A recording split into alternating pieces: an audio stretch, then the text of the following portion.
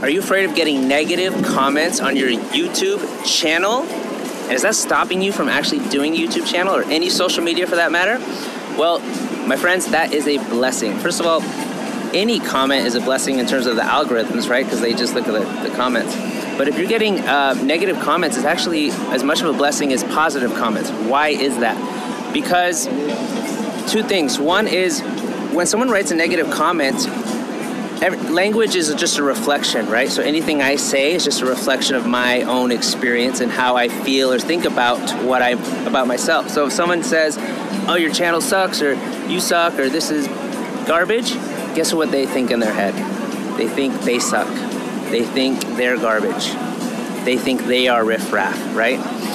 And so it's almost like, dang, that person's like really going through something if they think that about themselves. And that's how all language patterns is, guys. So when you see people, criticizing other people, they're also really scared themselves. They are so scared of someone saying that to them, they're just saying it first to someone else. Or that's just really how they think about themselves. Language is a revelation of how someone feels and thinks about themselves. So if you see like negative comments, or even in person, if someone says something, you're just like, wow, that person really is going through something right now. That's so interesting. Nothing to do with you. Nothing to do with you. It's so interesting. But you might have a reaction, right? Someone criticizes you, you might like, oh, wow, you have your own reaction. Because there's stimulus response. So there's outside world stimulates you in a positive or negative way. And then you have your own emotional response to it.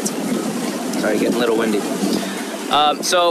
But that's also a blessing. So if you feel yourself going into like a fearful place or insecure place when someone says something, that's beautiful, because now they're just a mirror for you.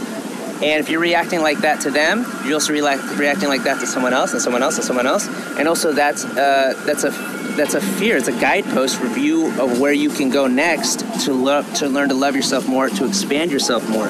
And the more you love yourself, the more you expand yourself, the more energy you're able to draw in, the more people you're able to serve, you're able to help. So when somebody says that negative thing, go within and be like, that's so interesting. I'm having this reaction. I feel fear. I feel insecurity. I feel doubt in this moment. It's so interesting.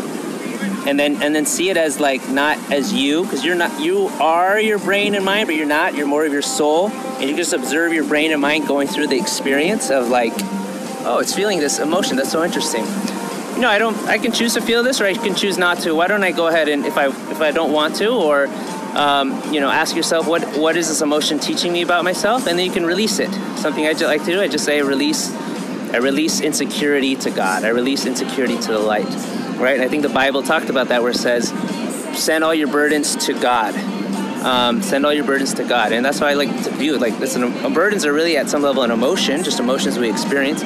So I release the insecurity to God. Let me release these emotions to God, and then I call in emotions that I want to feel. I am divine love, I am peace, I am joy, I am gratitude. And you just call that in, and you start to train your body and your mind to replace those emotions.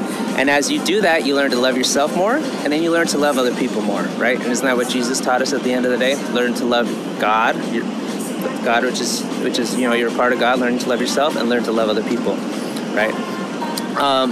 And then once you do that, you're able to expand your love, and you're able to expand your service and energy, because now that part of you that was constricted or fearful or blocked is now open. So you're able to walk to a different area, walk with greater expansion, and you're able to help and serve more people.